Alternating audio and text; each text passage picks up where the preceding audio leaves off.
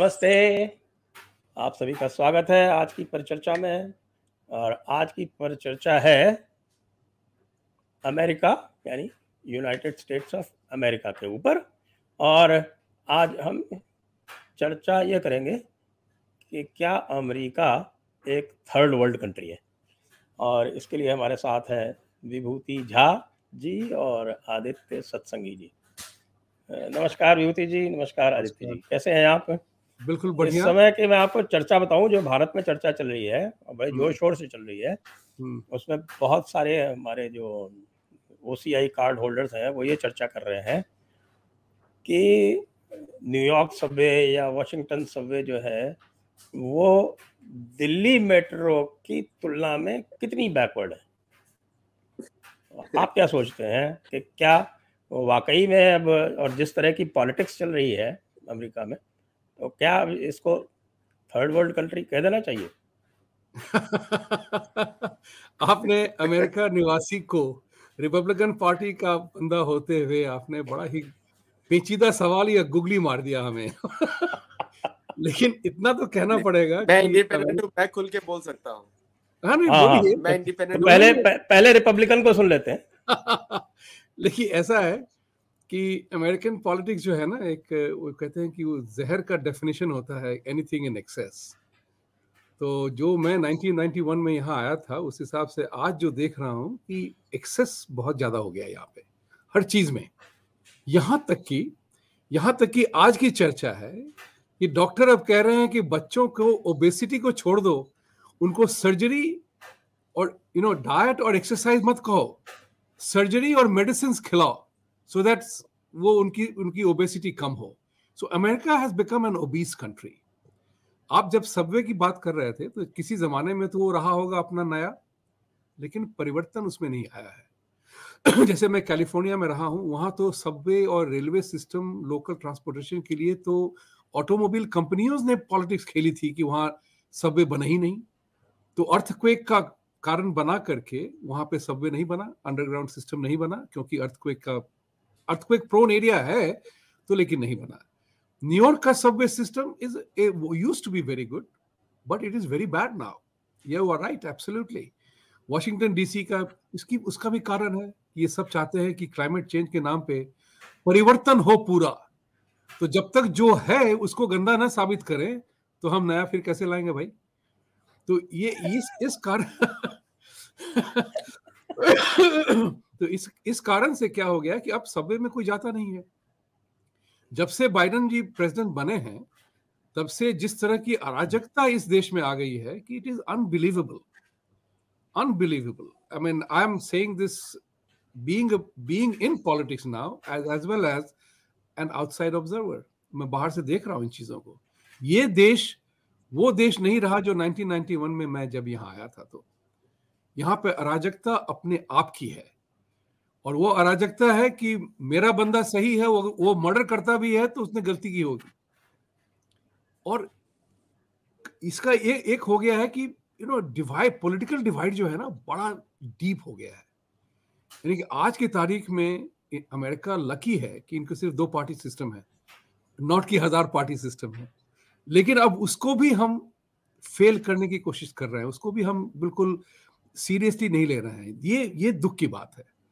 और मैं तो इस बात को मानता हूं कि भाई इंडिया के कंपैरिजन में यहाँ पे 350 मिलियन लोग हैं, हमारे यहाँ इंडिया में 1.3 बिलियन लोग हैं। देश भी इंडिया से बड़ा ही है, अलास्का को और हवाई को जोड़ दिया जाए तो 3 गुना 4 गुना बड़ा है। तो यहाँ लोगों की जरूरत तो है लोग, लेकिन हम जो है आज की तारीख में कंट्री बहुत ही बैडली मिसमैनेज हो रहा है। एक तरफ कह रहे हैं कि we are a law abiding country, और सारे के सारे मिलियंस ऑफ लोग आ रहे हैं लॉ तोड़ते हुए। जो लॉ तोड़ के आ रहा है वो दूसरों के दरवाजे पे धक्के मार रहा है, क्योंकि सरकार के पास वो ताकत रही नहीं। तो देयर इज एन अराजकता ऑफ अ काइंड। वो मैं कहता हूँ इस देश में अभी अराजकता है। इसलिए मैंने पॉलिटिक्स में ज्वाइन किया कि पब्लिक सर्विस में कोई तो सवाल पूछे यार, कि हम 91 में यहाँ आए थे, उन दिनों से वॉर ऑन ड्रग, उसके बाद war on terror, comprehensive immigration reform, कोई नहीं कर रहा, बोल सब रहे हैं। तो मैंने ये सवाल पूछा था कि भाई ये हो क्यों नहीं रहा है। हम मार्स पे जा रहे हैं, इतने इधर उधर जा रहे हैं, टेक्नोलॉजी इतनी एडवांस हो गई, अब बेसिक मुद्दा हम नहीं सॉल्व कर रहे हैं। क्यों? कोई ना कोई कहीं ना कोई सही सवाल नहीं पूछ रहा है, या सही सवाल का उत्तर नहीं कोई ढूंढ रहा है। तो दिस ये बहुत जरूरी है। और you are right, we are heading towards an अराजकता ऑफ अ काइंड की जो मैंने पहले कभी देखा नहीं था। ये बात सही है। अब हम थर्ड वर्ल्ड कंट्री नहीं बना है अभी तक लेकिन हम अग्रसर हैं उसी तरफ। आदित्य जी का निष्पक्ष मत ले लेते हैं, क्योंकि आदित्य जी किसी पार्टी से संबंधित नहीं है, तो वो आदित्य जी हमें वो बताएंगे। निष्पक्ष नहीं है, लेकिन वो बड़ा घातक वार करेंगे इसलिए हम उनका मत ले लेते हैं। ले लीजिए। नहीं, ये एक सबसे बड़ा झूठ है कि थर्ड वर्ल्ड और फर्स्ट वर्ल्ड, और आप तो मेरे से ज्यादा जानते हैं कि ये फर्स्ट वर्ल्ड तो इन्होंने बनाया था, सेकंड वर्ल्ड बनाया, और थर्ड वर्ल्ड तो मेरे को सेकंड वर्ल्ड में ढूंढता रहता था, सेकंड वर्ल्ड कौन सा है। तो सेकंड वर्ल्ड है कम्युनिज्म। सेकंड वर्ल्ड तो सेकंड वर्ल्ड वॉर के साथ चला गया। तो अगर फर्स्ट सेकंड थर्ड में सेकंड कैसे भूल गए, ये मेरे को समझ में नहीं आया कभी भी। तो फर्स्ट वर्ल्ड हो गया, मतलब ये सेल्फ डेजिग्नेशंस है, सेल्फ डेजिग्नेशंस। मतलब मैं वो अमिताभ बच्चन का मूवी के जैसा है, जो हम राजकुमार का डायलॉग है ना, हम जहाँ चलते हैं सड़कें वहीं बन जाती हैं। तो ये वो वाला सिस्टम है कि ये खुद को ही सेल्फ डिक्लेयर कर दिया हम फर्स्ट वर्ल्ड है, और किसी को डिक्लेयर कर दिया थर्ड वर्ल्ड है। बड़ा आश्चर्य की बात यह है, मैंने अपनी पुस्तक में भी लिखा है कि अमेरिका का नॉर्दर्न बॉर्डर पे कनाडा है और वो डेवलप्ड कंट्री है, लेकिन अमेरिका के सदर्न बॉर्डर पे जितने भी हैं सब अंडर डेवलप्ड कंट्रीज हैं। अभी जैसे जो पेरू में चल रहा है, जो ब्राजील में चल रहा है, मतलब पॉपुलर गवर्नमेंट्स को डिस्प्लेस करके वहाँ की गवर्नमेंट्स को दूसरी गवर्नमेंट्स लेकर आना ताकि कॉन्ट्रैक्ट्स विन करें। तो थर्ड वर्ल्ड तो बनाए जाते हैं, वो कोई ऐसा खुद अपने आप ही नहीं बन जाते हैं। और जो थर्ड वर्ल्ड का American definition of third world क्या है कि जहाँ पे करप्शन हो गवर्नमेंट में, जहाँ पे बेसिक फैसिलिटी सिटीजन्स को ना हो। अभी यही सब डेफिनेशंस को अगर अमेरिका पे लगाएंगे, जो दूसरों के लिए अमेरिका लगाता है, तो आप सभी देख सकते हैं कि जहाँ करप्शन और गवर्नमेंट फैसिलिटीज में अमेरिका में है, और जहाँ पे बेसिक फैसिलिटीज ना हो। मैं आपको कुछ अगर याद होगा किसी को, 4-5 महीने पहले या शायद कोविड के 2020 के मिडिल, 2020 के मिडिल में, जुलाई में, और 2021 में शुरू में, यहाँ पे शेल्फ्स में खाने को भोजन नहीं था, और मतलब टॉयलेट रोल्स भी नहीं थे। तो कुछ भी लोग कर सकते हैं अपने घर में चाहे, तो इसको फर्स्ट वर्ल्ड बोलेंगे या थर्ड वर्ल्ड बोलेंगे। और आज के समय में कैलिफोर्निया में और अदर शहरों में भी बहुत जगह the interest rates have touch 7.5%, और ये कंट्री में मोस्ट ऑफ सिटीजन्स को डेट इकोनॉमी है कि लोग ये अमेरिका डेट लोगों का लेता है, उस वो फिर लोन बांटता है अंदर सिटीजन्स को। ये 2%, 3% से बढ़ के 7.5%, मतलब 5.5% बढ़ा है पिछले 1.5 साल में। और लोग ऐसा बोल रहे हैं अगले 5 साल में ये 5.5% और बढ़ेगा। मतलब हम लोग देख रहे हैं कि 13% इंटरेस्ट रेट आने वाली है। तो जहां भी इंटरेस्ट रेट ज्यादा होती है, पैसे की सप्लाई कम होती है, वहां ऑटोमेटिकली करप्शन बढ़ता है, because now people have to pay somebody to get the things done. तो अमेरिका अपनी ही डेफिनेशन के अनुसार, भारत तो किसी को थर्ड वर्ल्ड बुलाता नहीं है, भारत तो बोलता है हम थर्ड वर्ल्ड है हम लोग तो खुद ही भारत बोलते हैं, लेकिन अपनी डेफिनेशंस बनाने के लिए जिन्होंने डेजिग्नेशन बनाया, बट कर्मा सबको लगता है। तो अभी खुद को ही अगर वो डेफिनेशन लगाएंगे तो प्रूव हो जाएगा कि थर्ड वर्ल्ड है। बिल्कुल। और जो जिस प्रकार से राजनीति चल रही है वहाँ की, तो हम अब पूछते हैं विभूति जी से कि जो राजनीति चल रही है, जो मारामारी चल रही है, जिसको हम बोलते हैं कि थुक्का फजीहत जो चल रही है आपस में, तो अभी हम हंटर बाइडेन की बात पहले कर लें या केविन मैकार्थी की बात पहले कर लें? किसी की भी बात कर सकते हैं, लेकिन एक मैं 2 चीजों को ऐड करना चाहता था कि ये कंट्री जो है, हम स्लिप कर रहे हैं, हम फिसल रहे हैं। आप आज की तारीख बता रहा हूं, आज सुबह में न्यूज़पेपर रिपोर्ट आई थी सारी, यहाँ पे जितने भी फ्लाइट्स थे अमेरिका में, पहली बार सारे के सारे ग्राउंड हो गए। क्योंकि FAA का जो कंप्यूटर था, देयर वाज सम ग्लिच। अभी तक ये पता नहीं चला क्यों सारे के सारे फ्लाइट्स ग्राउंडेड हो गए थे। और एक बंदे ने तो मजाक में ये भी कहा कि गनीमत ये है कि लोगों ने मारामारी नहीं की, क्योंकि फ्लाइट जब ग्राउंडेड होता है तो लोग बियर पीते हैं, और बियर पीने के बावजूद भी कुर्सियां ना फेंकी ना मारामारी की। तो ये हमारी अमेरिकन सहनशीलता की बात बहुत जबरदस्त चली थी इसमें। लेकिन दूसरी बात ये भी है कि आप, आई टेल यू समथिंग, बड़ा ये बहुत दुखद बात है। कल हमारे एक फार्मेसी के दोस्त हैं, बहुत ही ज्ञानी हैं, वो फार्मेसी में जी मार के नहीं घुसे, वो जानते हुए आए फार्मेसी के बिजनेस में, क्योंकि पैसे बहुत है और करना बहुत है। तो he is himself a chemical engineer. Pharmacy के उसने बताया कल मुझे कि बच्चों के लिए टाइलेनॉल, बच्चों की दवाइयां अब नहीं मिल रही हैं, there is a total shortage, unavailable. तो इन टाइलेनॉल फॉर एडल्ट्स तो इंडिया से बन के आ जाता है, वो तो भरा हुआ है। बच्चों की टाइलेनॉल में there is a chemical composition है कोई, जिसकी शेल्फ लाइफ बहुत कम है, तो वो अमेरिका खुद ही लगाता है। एंड शॉर्टेज भी क्यों है? क्योंकि उसकी कीमत वो खरीदता है $10 में, उसको इंश्योरेंस कंपनी रीइंबर्स करती है $5। तो सारे के सारे फार्मेसी लोगों ने कह दिया कि हमें नहीं चाहिए, वी डोंट, हम नहीं बनाते हैं। तो आज बच्चों के लिए दवाइयां नहीं मिल रही है अमेरिका में।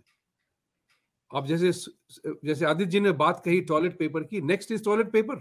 उसने बताया भी कि इन सब चीजों का शॉर्टेज हो रहा है, और उन लोगों ने कहा कि जो डेमोक्रेटिक पार्टी, और it is his opinion, I am not saying this, I have it on record, he said कि डेमोक्रेटिक पार्टी की जो इंश्योरेंस कंपनी से लेन देन है, मिला जुला है, उसकी वजह से ये सारा नाटक हो रहा है। ये बात कर दूं कि थोड़ा सा गड़बड़ है, there is something going wrong here, totally wrong here. But I बात मारामारी की, हंटर या मकार्थी जो भी हो, ये है सीधा सीधी जो है सवाल है कि जैसी करनी वैसे भरनी। कर्म, आदित्य जी ने कहा अबाउट कर्म की बात करी उन्होंने। तो जैसे कि डेमोक्रेटिक पार्टी थी, उन्होंने अपने रूल के समय में बहुत सारे रिपब्लिकन लीडर्स को कमिटी से निकाल दिया था। सबसे बड़ा नोटोरियस जनवरी 6 कमिटी है। अब उसमें जो है रिपब्लिकन पार्टी के जिम जॉर्डन वगैरह जो थे, उनको नहीं लिया, कमिटी से बर्खास्त कर दिया। अब जब रिपब्लिकन पार्टी आई है, तो उन्होंने कहा है कि हम 3 लोगों को कमिटी से निकाल रहे हैं। एक है एडम शिफ, जिन्होंने रशियन कोलूजन का सबसे बड़ा झूठा हंगामा किया था, सारी की सारी झूठ बोली थी, उनको फॉरेन रिलेशंस या इंटेलिजेंस कमिटी से निकाल दिया। दूसरा था Eric Swalwell, foreign affairs committee और सब कुछ रोल था उसका उसमें भी, जिसमें कि वो एक चाइनीज लड़की के साथ संबंध में था 5 साल तक, बैंग फैंग के साथ। हाँ, उसका नाम भी था साहब बैंग फैंग, और बैंग बैंग कुछ भी नाम था उसका। वो चाइनीज स्पाई थी। Is not a problem, issue ये नहीं है कि वो चाइनीज लड़की के साथ डेट कर रहा था, वो चाइनीज स्पाई थी। वो बड़ी बात है ना। और तीसरी थी आपके ये इल्हान ओमर, उनको फॉरेन रिलेशंस कमेटी से हटा दिया, बर्खास्त कर दिया, कहा कि आप एंटी सेमेटिक हैं और आपकी आवाज में, आपकी बयानों में देश को हानि हो रही है, तो निकाल दिया बाहर। अब डेमोक्रेटिक पार्टी हंगामा उठा रही है कि वो अनडेमोक्रेटिक एक्ट हो गई। तो अब लोग ये सवाल पूछने लगे हैं कि तुमने किया तो ठीक था, उन्होंने किया तो गलत है। ऐसा ही होता है, लेफ्ट जो करता है वो सही होता है। जो जीता वो सिकंदर वाली बात हो गई यहाँ पे अभी। तो इट इज ये जो है अभी। लेकिन एक बात और बता दूं मैं आपको, पॉलिटिक्स हो या गलत या सही हो, रिपब्लिकन्स ऑलवेज बेंड। मैं तो कहता हूं कि Republican parties are like Hindus. हम जीत भी अपने हार के जबड़े से निकाल लेते हैं, हार अपने जीत की जबड़े से निकाल लेते हैं। ये इन्होंने जो डील किए उनके साथ, डेमोक्रेट के साथ, $1.7 ट्रिलियन की उन्होंने ऑमनिबस बिल पास कर दी, जो कि अगले 10 महीने तक बजट अवेलेबल है। 18 Democrats, Republican senators collaborated with Democrats to let this bill pass. They took the power away from the House. House budget बनाता है, House appropriation bill लाता है। तो रिपब्लिकन्स ने कोलैबोरेट किया। रिपब्लिकन्स ही बहुत नाखुश थे इस मामले में कि रिपब्लिकन लीडरशिप उनके साथ चली गई, हमारा जो प्रभाव होना था उसको कम कर दिया। तो अब डेमोक्रेटिक वाले रिपब्लिकन लीडरशिप जनवरी 6 को इन्वेस्टिगेट कर रही है। अब वो हंटर बाइडेन को इन्वेस्टिगेट कर रही है। मारा लागो में आपने प्रेसिडेंट ट्रंप को बहुत तंग किया, प्रेसिडेंशियल डॉक्यूमेंट्स सीक्रेट, अब उन्होंने अब पता चला है, खबर आई है और पूरे जोर शोर से डिस्कशन हो रही है कि बाइडेन के पास जब वो वीपी थे, जब उनको कोई अथॉरिटी नहीं थी, तब उस वक्त में ईरान, यूक्रेन, चाइना के वगैरह फाइल्स अपने घर पे ले गए थे, सीक्रेट फाइल्स। अब बाइडेन ने बोला कि मुझे नहीं पता, वो बड़ा ट्रंप ने बहुत गलत किया, ऐसा क्यों किया। अब जब उनकी बारी आई तो कहते हैं कि मुझे तो कुछ पता ही नहीं है। मैं भूल जाता हूं। दूसरी जगह मिला, that particular place was a think tank funded by Chinese. Now it is established कि Chinese contribution to Biden's think tank increased 400% once he announced his candidature. So, it's a Biden, ये बहुत ही गंद बाहर आ रही है। और जो 10 साल पहले मैंने कहा था कि टेक्नोलॉजी के जमाने में पॉलिटिशियन को खास करके ईमानदारी ज्यादा करनी पड़ेगी, नहीं तो आपके टेल पकड़े जाएंगे, आप जहां भी हो। तो वो तो ठीक है, लेकिन मैं आदित्य जी से पूछता हूँ कि ये 15 वोट क्यों लेने पड़ गए रिपब्लिकन्स को अपना स्पीकर बनाने के लिए? नहीं, एक्चुअली इसमें क्या हुआ कि ये एक अगर इसको आप बैकग्राउंड देखें कि केविन मैकार्थी का रिकॉर्ड है हिस्ट्री में, और मेरे को अच्छी तरह जानते भी हैं वो, उनका रिकॉर्ड है हिस्ट्री में कि हर वोट में उन्होंने डेमोक्रेट्स का साथ दिया है। तो इस बार क्या हुआ कि जो हाउस कंजर्वेटिव कमेटी है, जो ज्यादा कंजर्वेटिव चर्च गोइंग रिपब्लिकन्स हैं, उन्होंने इसको रोक लगाने के लिए किया कि they will not let him become the speaker without accepting कि एक वोट से भी अगर वो किसी भी एक को नाराज करता है 18 में से, वो उसका स्पीकर से रिजाइन करना पड़ेगा। So they sign an agreement. उसका एक मेन रीजन था, सबसे पहले जो इसमें दो फैक्टर्स इन्वॉल्व हैं। एक तो चर्च इन्वॉल्व है और दूसरा इन्वॉल्व है क्रिश्चियन बेस। कैथोलिक अलग होते हैं, क्रिश्चियन अलग होते हैं, तो उनका जो core Protestant base, core Catholic base. और इसमें तीसरा एक चीज है चर्च फंडिंग, जो कि पिछले एडमिनिस्ट्रेशन में कम हुई थी, जो फेडरल ग्रांट्स की है वो भी नहीं हुई थी। तो अभी उस सब को जो वो पैसा, जैसे अगर आप यूएस देख कर फेडरल ग्रांट में देखेंगे, maximum money goes to the church, फिर जाता है इस्लामिक ग्रुप्स को जाता है, फिर हिंदू ग्रुप्स को आता है, या दूसरे माइनॉरिटीज को जाता है, और ज्यूज को जाता है। तो ये पूरी जो लड़ाई थी वो फंडिंग के ऊपर थी। और इसमें जैसे जो 15वें वोट में जीता हुआ 14 वोट्स हुए। अगर आप 14 वोट्स को देखेंगे तो दो लोग वहां पे स्टैंड आउट करते हैं। एक है मैट गेट्स और दूसरी एक महिला का नाम है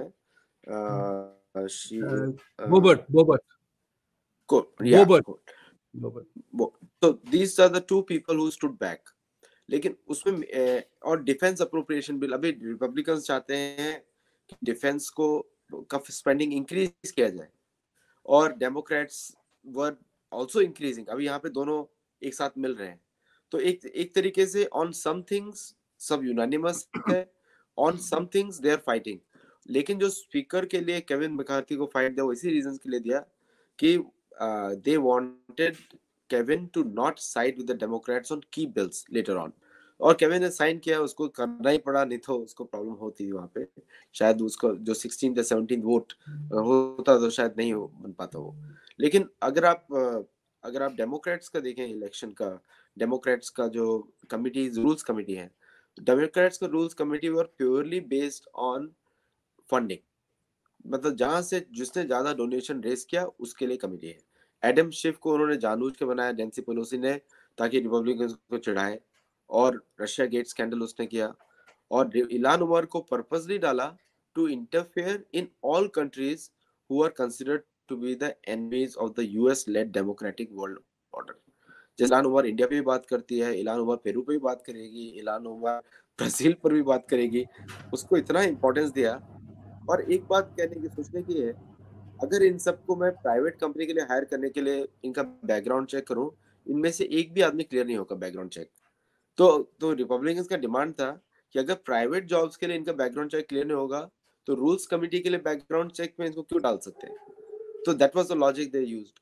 तो इस मेरे हिसाब से जो भी किया मैट गेट्स ने, मैं मैट गेट्स को शायद हीरो मानूं इस एरिया में, कि at least somewhere the sanity will be restored in the house, कि जहां पे the speaker of the opposition, या ऐसा नहीं हो कि जो सेनेट का माइनॉरिटी लीडर है वैसा वो तो हर एरिया में डेमोक्रेट के साथ कोऑपरेट करता है, ऐसा ना हो कि कांग्रेस का majority Republican leader should also start doing the same thing.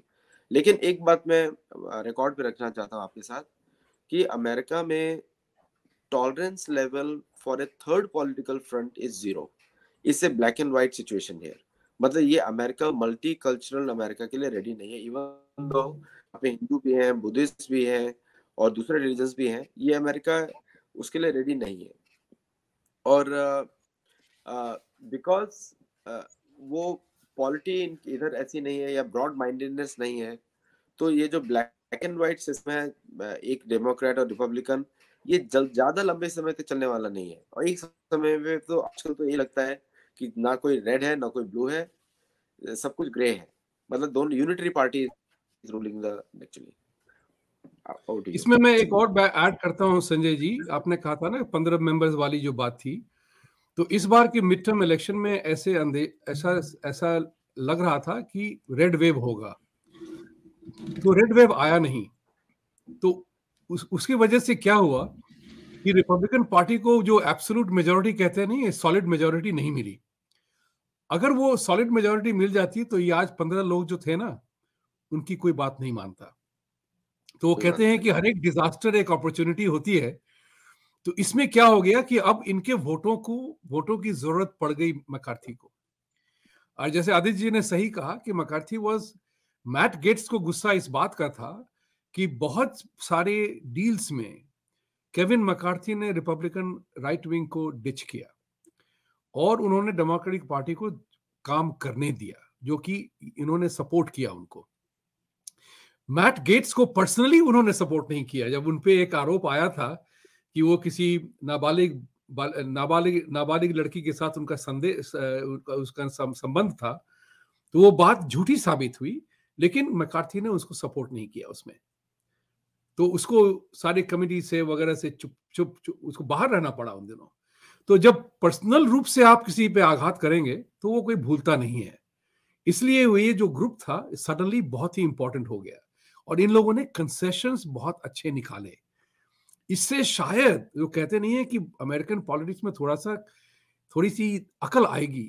और कपल ऑफ प्रोविजंस जो है उनकी अग्रीमेंट जो है वो बहुत इंपॉर्टेंट है। एक है कि कोई भी बिल पास होने के पहले 72 घंटे की कूलिंग टाइम होगी। मैं तो इस बात को कहता हूं कि जब Obama care bill, health care act जब पास हुआ था, तो उस वक्त में नैन्सी पेलोसी ने कहा था खुलेआम, स्पीच बिल्कुल रिकॉर्ड पे है, कि बिल में क्या है वो देखेंगे जब वो पास हो जाए उसके बाद। तो अगर कांग्रेस वालों की रिस्पॉन्सिबिलिटी है कि क्या बिल पास कर रहे हैं, अगर आपने जाना नहीं तो बिल कैसे पास हो रहा है, किसने लिखा, किसने पढ़ा, किसने सोचा। तो इस चीज को उन्होंने ऐड किया है। दूसरा उन्होंने ऐड किया है कि एक भी मेंबर चाहेगा तो रिजाइन करने, demand of resignation of speaker हो सकता है। तीसरी बात हुई कि एक टर्म लिमिट पे डिस्कशन जरूर होगा इस बार, कि there has to be a term limit on members, Congress members, senate and house both, कि एक हद हो जाती है कि किसी न किसी समय लोगों को रिटायर करना चाहिए। आप ये देखिए कि अमेरिका के पॉलिटिक्स में नैन्सी पेलोसी, डेमोक्रेट और रिपब्लिकन दोनों साइड में लोग 80 वर्ष के हो गए फिर भी नौकरी नहीं छोड़ रहे। तो और ये सब जो है एथिक्स कमेटी का थोड़ा सा उन लोगों ने डाला है। और मैकार्थी ने इलेक्शन के पहले भी एक न्यूट गिंगरिच की तरह contract with America, he had prepared a document, commitment to America, and that document he is now bound to follow because उनको अपने ही हाउस में थिन मेजॉरिटी है और इसके लिए उनको कॉम्प्रोमाइज करना पड़ा। और उसी तरह से उन्होंने ये सब सारा काम शुरू भी किया। और जो पहला कदम था लेजिस्लेटिव मैटर में पास हो या ना हो, कि जो बिलियंस, क्या था एग्जैक्ट अमाउंट आदित्य जी मुझे नहीं पता, याद नहीं, लेकिन 87,000 IRS एजेंट जो डेमोक्रेटिक पार्टी हायर कर रही थी, उस बिल को उन्होंने सेनेट को भेज दिया है कि वी आर रिजेक्टिंग दैट। अब होगा, एक पावर स्ट्रगल होता है कि 87,000 IRS एजेंट्स, भाई इमेजिन करिए संजय जी कि $600 के ऊपर की ट्रांजैक्शन भी IRS will audit you now. $600। तो बहुत ही विचित्र सिस्टम आ गया था डेमोक्रेटिक पार्टी के रूल में, उन्होंने जो काम किए थे। अब थोड़ा सा उसमें रिवर्सल होने के चांसेस हैं, क्योंकि ये हम टग ऑफ वॉर होगा, यहाँ पे अभी जबरदस्त होगा। और वैसे जो डेमोक्रेटिक पार्टी रूल्ड स्टेट्स में जो लूटमार की जो अनुमति मिली हुई है कि कोई भी जाके किसी भी शॉप से $900 तक का सामान उठा सकता है और उससे कोई चार्ज नहीं लगाया जाएगा, वो अभी भी है या कि उसमें है? अरे भाई, यहाँ लॉन्ग आइलैंड में हमारे फार्मिंग डेल में एरिया में सीवीएस बड़ा बड़ी दवाई की दुकान है, जनरल स्टोर है, बहुत बड़ी है, चेन है सीवीएस। वहां पे लोग आते हैं, अपने मन की पसंदीदा कपड़े उठाते हैं, दवाइयां उठाते हैं, परफ्यूम्स उठाते हैं, अपने कार्ट में डालते हैं और निकल जाते हैं वहां से। तो वहां पे किसी ने कहा कि भाई कंप्लेंट क्यों नहीं करते हो, तो वहां पे सीवीएस की ऑफिशियल पॉलिसी है, we don't want a police case. एक नए एम्प्लॉय ने पुलिस को कॉल किया, उसको फायर कर दिया सीवीएस ने। You are disrupting the peace and calm of the environment, work environment. ये हमारे लॉन्ग आइलैंड में हुआ है साहब, ये हमारे लॉन्ग आइलैंड में हुआ है, ये हो रहा है, ये हो रहा है। तो ये फिर ये तो फोर्थ वर्ल्ड कंट्री हो गई, थर्ड वर्ल्ड भी कहाँ रही, भी नहीं है इसकी तो। Why do you think so many people are coming from southern border? लूट मार की खुली इजाजत। $900 की चोरी तो बिल्कुल कानूनन आप बरी हो जाते हैं उसमें। कैलिफोर्निया में एक दुकान ने क्या किया, कैलिफोर्निया में एक शॉप ने क्या किया, उसने मिनिमम प्राइस ही $950 कर दिया। So now everything is $900. So now everybody can be prosecuted if they pick up anything. तो फिर बाकी बिलिंग के टाइम पे कंसेशन देते हैं, क्या करते हैं, डिस्काउंट करते हैं? हाँ, बिलिंग टाइम में 90% डिस्काउंट, 100%, 10% डिस्काउंट, लाइक तुम कहते होंगे ऐसा। So एक बात बताओ आदित्य जी, बिटवीन कैलिफोर्निया और न्यूयॉर्क के बीच में किस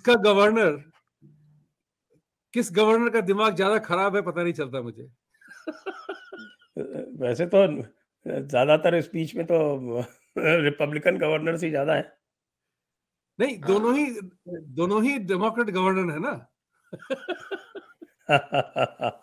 अच्छा, हाँ जो बड़े जो है आपके, करेक्ट, दोनों ही। And that is the reason I begin to believe that electoral college makes a lot of sense in this country. Otherwise, imagine this country would be run by New York and California. My goodness, California से कितने लोग जा रहे हैं बाहर भाई, बड़ी interesting data है। जो U-Haul की ट्रक होती है ना, लोग अपने अपने सामान लेके जाते हैं, the rate for travel from San Francisco to Dallas is $4,000 or so. Dallas to California is 1,300. So लोग छोड़ रहे हैं कैलिफोर्निया साहब, वो सब ब्लू स्टेट छोड़ के रेड स्टेट में आ रहे हैं। लेकिन चिंता रेड स्टेट को ये है, ये सबके सब महानुभाव यहाँ आएंगे, फिर इसको ब्लू कर देंगे हमें यहाँ पे। तो ये तो बताया कि अब आपके जो भी परिवर्तन हुआ है, वो मैकार्थी साहब आ गए। उनका नाम एक पुराने मैकार्थी साहब थे, उनसे मिलता जुलता है सरनेम। तो क्या मैकार्थिज्म वापस आएगा? मैकार्थिज्म तो आने वाला नहीं है, लेकिन सारी हरकतें तो उस तरह की है, आने वाला तो नहीं है। लेकिन एक चीज मैं इसमें बड़ा इंटरेस्टिंग बोलूंगा इसमें, फॉरेन पॉलिसी में, क्योंकि अमेरिका में डोमेस्टिक इश्यूज कांग्रेस में डिस्कस होते ही नहीं है। डोमेस्टिक इश्यूज सारे स्टेट लेवल पे रह जाते हैं। बट अब ऐसा होने लगा है कि domestic issues will also start coming at the federal level, क्योंकि federal is a major collector of tax. तो ये चेंज शायद पार्टी लेकर आएगी, ये वन ऑफ द डिमांड्स रहा है मैट गेट्स इन सब का, कि जो स्टेट्स फाइनेंशियली प्रूडेंट नहीं है, जैसे कैलिफोर्निया में public welfare expenditure is very high, New Jersey you know the governments are big और पब्लिक, अगर वो आ गया तो फेडरल स्ट्रक्चर जरूर टूटे इसी कांग्रेस में, ये उसका एक रिस्क है। और तीसरा चीज ये है कि जो यूक्रेन वॉर, अभी मोस्ट ऑफ द अमेरिकन, अभी अगर आप टैक्स बिल देखेंगे अमेरिकन के लिए 115 बिलियन डॉलर का टैक्स, ये 2022 के सिर्फ 8 महीने का टैक्स है, 9 महीने का टैक्स है, इतना ज्यादा टैक्सेस गया है यूक्रेन में। अभी उसका कोई अकाउंटेबिलिटी नहीं है, कहीं पर भी अकाउंटेबिलिटी नहीं है, और यूक्रेन पब्लिकली बोल रहा है कि कोई हेल्प मिली नहीं। ये जेलेंस्की का स्टेटमेंट है 2 दिन पहले का, अमेरिका से वापस गया जब, तो पब्लिक ये क्वेश्चन पूछने वाला है, हाउस भी पूछने वाला है, और मैं चाहता हूँ कि ये केविन मैकार्थी या जो भी उसके आसपास है, हमारे बहुत क्लोज फ्रेंड्स हैं, वो लोग हैं, वो पूछे कि ये पैसा सिर्फ 25 बिलियन कैसे पहुंचा, अगर कांग्रेस ने 115 बिलियन दिया तो। ये कैलकुलेशन किसी के पास नहीं है। और आप तो विभूति झा जी बोल रहे हंटर थे बाइडन के पास तो नहीं चला गया?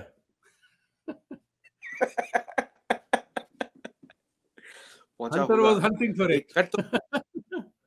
कट तो पहुंचा होगा, लेकिन वो हंटर बाइडन का केस भी बड़ा बड़ा अजीब सा है। अभी बहुत सारा फाइल्स है जो विभूति झा ने बोला, लेकिन ये जो बिजनेस डीलिंग था यूक्रेनियन बायोलैब्स का हंटर के थ्रू, that is a serious issue, that is draining the swamp. और जो अफगानिस्तान का जो विड्रॉल इशू है, और उसके साथ what all the things were left behind, वो भी एक मेजर इशू है, और क्यों छोड़े गए। And there are so many fake attacks done by the American troops, जहां पे ट्रूप्स इन्वॉल्व नहीं है लेकिन on the bills are there. All these issues are actually coming in fore.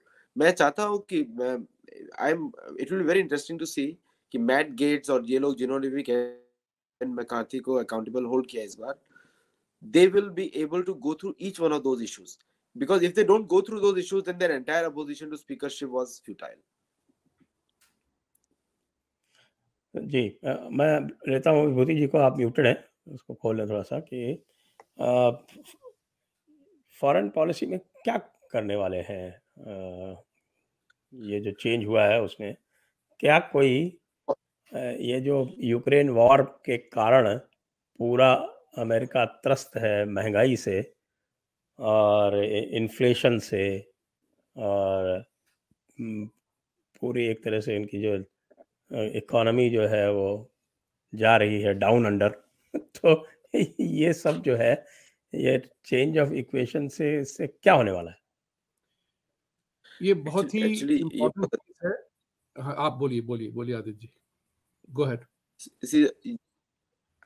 सो यूक्रेन वॉर ये एक तरह से पायरिक वॉर, ये अभी एक क्या हो गया, एक ईगो का स्टेटमेंट हो गया, रशिया जीतना नहीं चाहिए किसी भी हालत में, ये कोल्ड वॉर मेंटालिटी आ गया है। जैसे बचपन से सिखाया गया Russians are coming, Russians are coming 1970s में, ये जो 1970s की जनरेशन है जो रशिया के डर से बैठाई गई थी, वो आज भी रूल कर रही है। They are the ones who are actually funding the Republican as well as Democrat party. The American politicians एक तरीके से पूरा कटे हुए हैं कि रेगुलर अमेरिकन को तो कुछ पड़ा ही नहीं है। कैलिफोर्निया में तो लोग अब जॉब भी मांगना बंद कर दिया लोगों ने, उनको लगता है जॉब मिलेगा भी नहीं, तो लोग अपना सर्फिंग कर रहे 24 घंटा। तो द पॉइंट इज कि जो नया जनरेशन है उससे पूरा डिस्कनेक्टेड है। जो भी नया Republican majority of the Congress है, मेरे हिसाब से क्या करेंगे ये लोग, सबसे पहले ये लोग, अभी इन्होंने ट्रूप्स इंक्रीज किए हैं पोलैंड में, और मेरा ऐसा 100% मानना है कि they are going to escalate the conflict in Ukraine. इन लोगों को क्योंकि रशियन तेल तो ऑलरेडी मिल रहा है, और कौन सप्लाई कर रहा है? भारत। तो भारत इनको सप्लाई कर रहा है रिफाइन कर करके, तो Russian oil they are getting, keeping the prices low. तो now they have got a way to get the Russian oil at the same time continue the war. और रशिया को भी पैसा मिल रहा है because they are earning the money. So the only people who are getting manpower loss है वो Russians को हो रहा है और यूक्रेनियंस को हो रहा है, और is going to see more intensity. मुझे ये भी डर है कि शायद न्यूक्लियर कॉन्फ्लिक्ट हो भी सकता है, क्योंकि कोई भी, they are not budging anyone. और रशिया भी डिप्लॉय कर चुका है सारे अपने न्यूक्लियर एसेट्स, और यह डिप्लॉय करने वाला है सारमाट मिसाइल। लेकिन अमेरिकन की तरफ से मैं ये नहीं देख रहा हूँ कि कोई पीस की तरफ आगे आए, because everyone is looking for somebody third party, maybe Modi ji comes in the middle and says, okay, chalo, let's talk. We looked at what is not good. Mubhuti ji, sorry. Please. नहीं, बात सही है आपका, जो सोचना है तो सही डायरेक्शन में जा रहे हैं आप। लेकिन एक बात और भी है इसमें कि मेरा मत है कि अफगानिस्तान से जिस तरह से अमेरिका भागा था, ऐसे भागा था, उसकी इन्वेस्टिगेशन होगी। इतनी जल्दी से दुम दबा करके बाइडेन ने जो ऑर्डर दिए थे निकलने के लिए वहां से, अब ये यूक्रेन एक सर छुपाने वाली बात हो गई है। और चूंकि ये बाइडेन की सारी करामात हैं, उनके एडमिनिस्ट्रेशन के समय में हुआ है, तो रिपब्लिकन्स को इंटरेस्ट नहीं है यूक्रेन में वॉर करने का अब एनीमोर। क्योंकि अब जो क्या हो गया है कि ये जो है रिपब्लिकन्स इकोनॉमी में ज्यादा फोकस करते हैं ना, वो एंटी टैक्स हैं। एंड आपने जैसे सही बताया था कि Ukraine is a tax on burden on American people, है कि नहीं? तो अब जो है इनको जो है अगर 2024 में जीतना है प्रेसिडेंशियल इलेक्शन और ये, तो यूक्रेन से मुंह उतारना पड़ेगा। अब डेमोक्रेसी की जो बकबक थी वो जरूरत से ज्यादा हो गई है। यूक्रेन तो पस्त हो गया बिल्कुल। यूक्रेन तो अब कोई वहां कुछ है नहीं, उसको सब अबैंडन करेंगे उसको। 20 मिलियन लोग, जो 5 मिलियन तो उसके रिफ्यूजी हो ही चुके हैं। तो ये हो गया कि अब यूक्रेन को जाने दो। एसेंशियल सैक्रिफाइस जो कहते हैं वो हो गया, सो हो गया। There will be a peace treaty, there will be a negotiation. मैं इस बात को मानता हूं, चाहे मोदी करें या जो भी आए। आई होप, बट मेरे विचार से, मैं एज ए रिपब्लिकन बोल रहा हूं कि अगर मैं वहां होता तो अब यूक्रेन से कहता कि थैंक यू भाई, हमने बहुत दे दिए, बहुत खो दिया, अब हमारे लोग सहने को तैयार नहीं है। अगर 100% अगर हम और आप अगर पोलिंग किया जाए आज, तो हम कहेंगे कि यूक्रेन की वॉर को बंद करो, डेमोक्रेसी लगाओ, लेकिन यूक्रेन की वॉर पे जो खर्चा हो रहा है, क्योंकि हमारे लोग, हम और आप त्रस्त हो रहे हैं ना उसके बाद में। तो ये जो है ये जो है ये नाटो का खेल है साहब, ये नाटो का खेल है। और इसमें अब जो है यूरोपियन जो है टेरिटोरियल एडजस्टमेंट को बंद किया जाए, उनको करने दीजिए अपना। अब जो है नाटो की वजह से अमेरिका इन्वॉल्व है, दैट्स सिंपल सी बात है।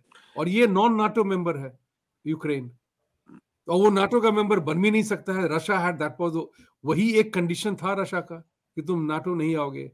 तो ये 2-4 चीजें हैं जिसपे कि कॉम्प्रोमाइज होगी, क्योंकि अब सब थक गए हैं। न्यूक्लियर नहीं होना है, because I think nuclear will be, we are looking at a holocaust then. नहीं, एक्चुअली द रीजन इज कि अगर आप देखें पूरा फॉरेन पॉलिसी देखें, अभी ये जो फॉरेन पॉलिसी लोग चला रहे हैं, मतलब people will be shocked to know कि 23 साल से 25 साल के लड़के पाकिस्तान जैसी कंट्री के लिए पॉलिसीज लिखते हैं। इंडिया के लिए जो असिस्टेंट सेक्रेटरी है उसका उम्र सिर्फ 25 वर्ष 26 वर्ष का है। तो जयशंकर जी को मालूम है, तो इसलिए कोई सीरियसली ले भी नहीं रहा है इन लोगों को। लेकिन जो जनरेशन जिस युद्ध को चाहती है, और जो मीडिया नैरेटिव है यूक्रेन इज रशिया की एग्रेशन है, नोबडी इज सेइंग कि अमेरिका का एग्रेशन कितने सालों से था यूक्रेन में। और जो नया कांग्रेस में बहुत सारे मेंबर्स हैं, दे नो द रियलिटी कि America is the one who broke the promise.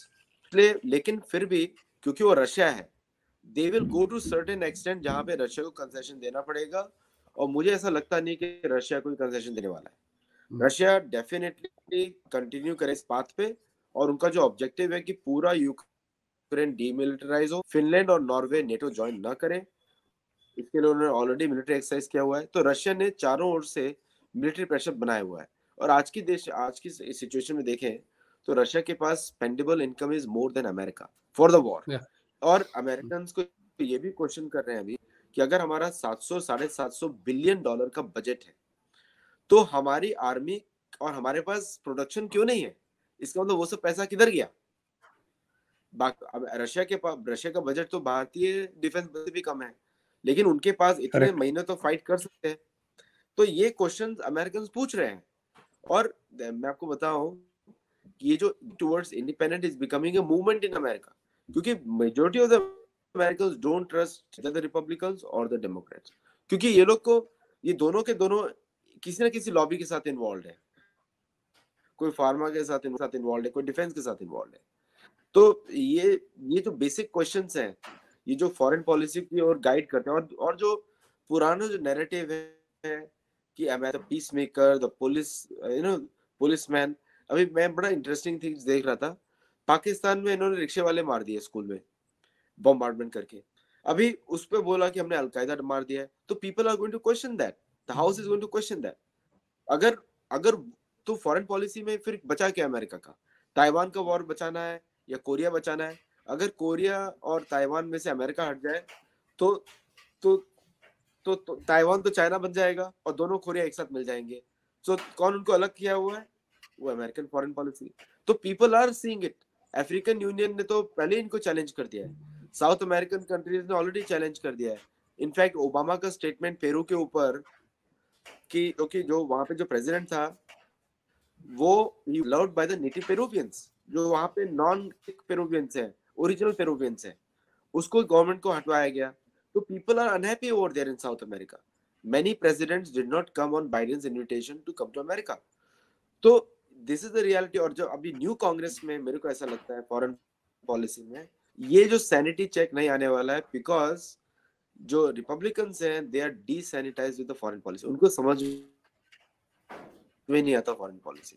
ये इनको चर्च का डोनेशन चाहिए, फेडरल मनी चाहिए, और इसमें फॉरेन पॉलिसी का कुछ इनको आइडिया नहीं है। जिनको फॉरेन पॉलिसी का आइडिया है वो लोग गवर्नमेंट में है ही नहीं। जैसे कि फॉर एग्जांपल जो ट्रम्प के जो वो थे ना, ट्रम्प का जो स्टेट सेक्रेटरी थे Mike Pompeo, he was an excellent man. उनको दुनिया के बारे में अच्छी तरह मालूम था। लेकिन अभी इस एडमिनिस्ट्रेशन में there is nobody who knows about the world, and their idea about the world is coming from University of Berkeley, which is the height of wokeism, and Harvard भी wokist centers है।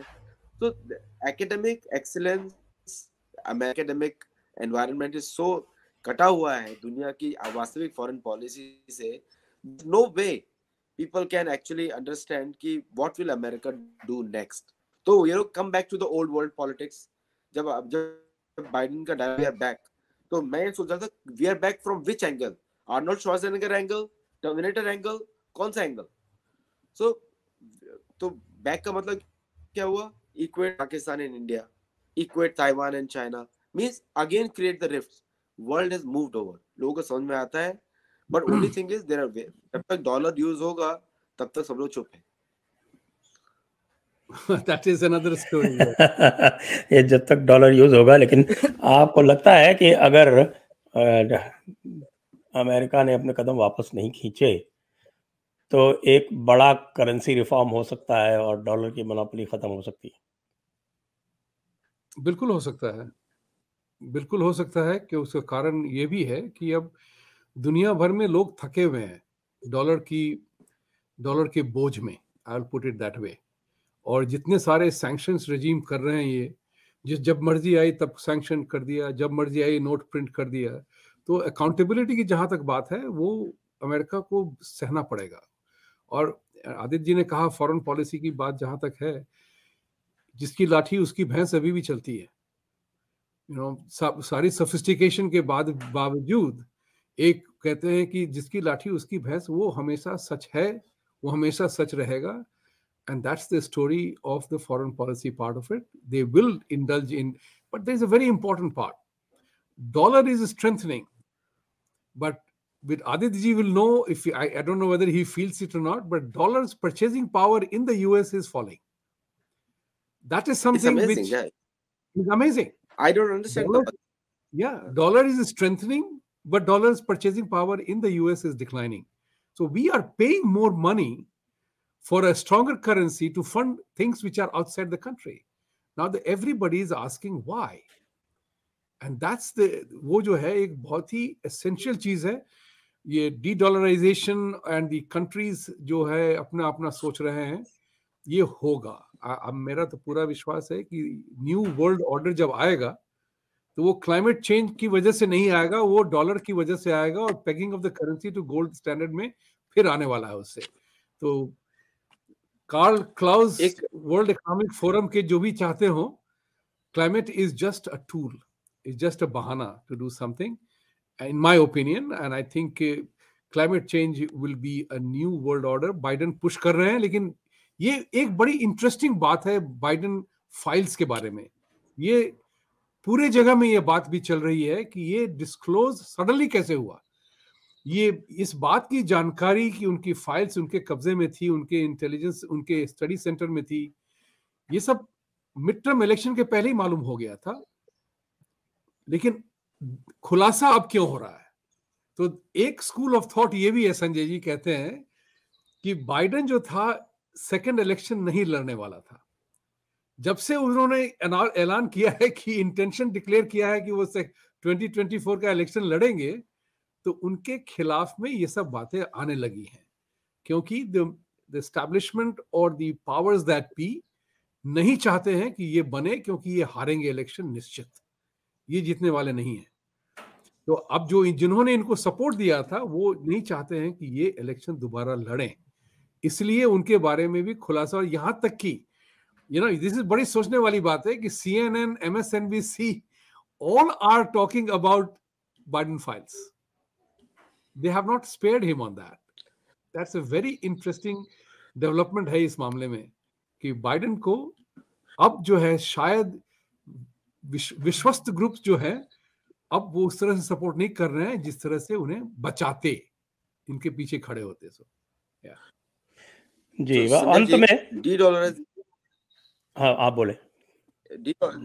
एक चीज बोलूंगा, $D तो reality है, that everyone America has to accept it. और मेरे हिसाब से अमेरिकन फॉरेन पॉलिसी एक तरीके से जो डीप स्टेट है already has made up the mind to be dedollarized for dedollarization. उसका पर्पस ये है कि इनको मालूम है कि इनका majority of revenues comes from Asia, not from Europe. और अगर यूरोप करेंसी वीक हो जाएगी और सिर्फ ब्रिक्स या अमेरिकन करेंसी बचेगी, तो फिर डी-डॉलराइजेशन इज ए मस्ट, कि उसका वैल्यू मतलब एक दो ही करेंसीज बचे लेकिन यूरोपियन ना बचे, तो वहां पे that's where the America will maintain their wealth, which is Europe. वहां से पैसा कमाए. दूसरा चीज पॉइंट ये है, एक उसके बाद मैं आपको दे दूंगा. आप तो सियूक्स ट्राइब ने 1918 में सियूक्स के जो चीफ है, नेटिव अमेरिकन चीफ, उन्होंने एक यूरोपियन सेटलर को पूछा, what is the value of your paper for my land? My land is more valuable than your paper. So you are giving me a paper for my land, but my land is more valuable than your paper. Your paper can be burnt, but my land cannot be burnt. बड़ा सोचने वाला comment है वो. Native इनको बोला European settlers को. वही इन्होंने पैसा, the biggest export of US has been that Americans ADRs, deposit receipts, उसमें पेपर बेचा है और लोगों का इन्वेस्टमेंट लिया है. I'll give it to you. जी, मैं अंत में पूछ रहा हूँ कि ये जो कुछ भी इस समय अमेरिका में हो रहा है, पॉलिटिकल फ्रंट पे, इकोनॉमिक फ्रंट पे, फॉरेन रिलेशंस फ्रंट पे, भारत के लिए उसका अगले 2 वर्ष तक क्या इम्प्लीकेशन है? तो अगर देखेंगे तो डी-डॉलराइजेशन का लीडर, एक्चुअल लीडर तो भारत ही है. Bharat is the one which has 35 countries में उसकी करेंसी यूज हो रही यूपीआई के through. And I think India का एक्सेप्टेबिलिटी, मैं तो बहुत ही खुश हूँ प्राइम मिनिस्टर मोदी के आने के बाद, 2014 के बाद. एटलीस्ट हमारे अंदर वी हैव ए से, हम लोग कुछ बोल सकते हैं कि हमारा प्राइम मिनिस्टर है इधर. अगला प्राइम मिनिस्टर जो पिछले वाला था वो तो बोलता ही नहीं था, वो लगता ही नहीं था कि आया कब चला गया.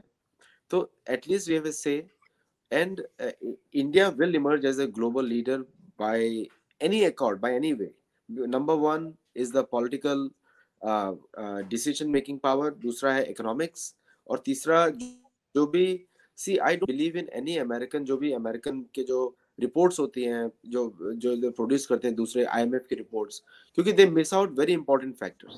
वो एक अनडिस्क्लोज्ड इकोनॉमी को कभी भी काउंट नहीं करते हैं भारत के. तो वही सबसे बड़ी स्ट्रेंथ है. तो और विद द डिजिटल पेमेंट्स में अगर हम देखें कि ऑलमोस्ट $173 बिलियन सिर्फ दिसंबर में हुआ है. इतना खरीदारी इंडिया से दिसंबर में की है. I don't think so Americans can match that with the PPP. अगर पीपीपी से मैं कैलकुलेट करूं तो फिर मुझे मल्टीप्लाई करना पड़ेगा $177 billion time 7. So Indians spend more money than the entire America put together. तो इंडिया का फ्यूचर तो इंडियन इकोनॉमी तो I am not even worried. It's a very good growth, and it will compete with the American economy in 3 years. Big way. Right. I would add to this one very simple factor. Sanjay ji, हम लोगों ने इस बारे में काफी चर्चा की है. ये युग जो है भारत का युग है, और इस बात को सब मानने लगे हैं. दुनिया मानती है अब ये भारत का युग है, और इकोनॉमिक पावर जो है भारत की वो बढ़ रही है. एंड चाहे वो कहते नहीं कि चाहे मानो या ना मानो, भारत का समय आ गया है. और इस वक्त इसमें भारत का all the political differences aside, there is something, वो छवि जो है भारत की अभी बहुत अच्छी है. और other than Rana Ayyub and other people who are trying to denigrate India, जो जो जो जो जो बेवकूफ़ी कर रहे हैं अपने अपने अपने अपने अपने हिसाब से, उसका असर नहीं पड़ रहा है, क्योंकि उनको फटाफट जवाब भी मिलता है. तो ये जो है बात जो है, भारत का युग आ चुका है. और आदित्य जी ने सही कहा, परचेजिंग पावर, इन्वेस्टमेंट्स, जागरूकता, ये सब बहुत सॉलिड है इंडिया के फेवर में.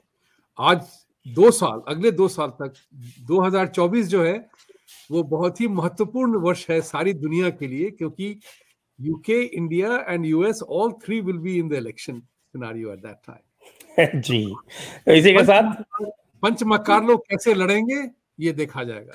जी, तो इसी के साथ आज की परिचर्चा को हम यहीं समाप्त करेंगे. आप दोनों महानुभावों का, विभूति जी का, आदित्य जी का, आपका बहुत बहुत धन्यवाद. जय हिंद, वंदे मातरम.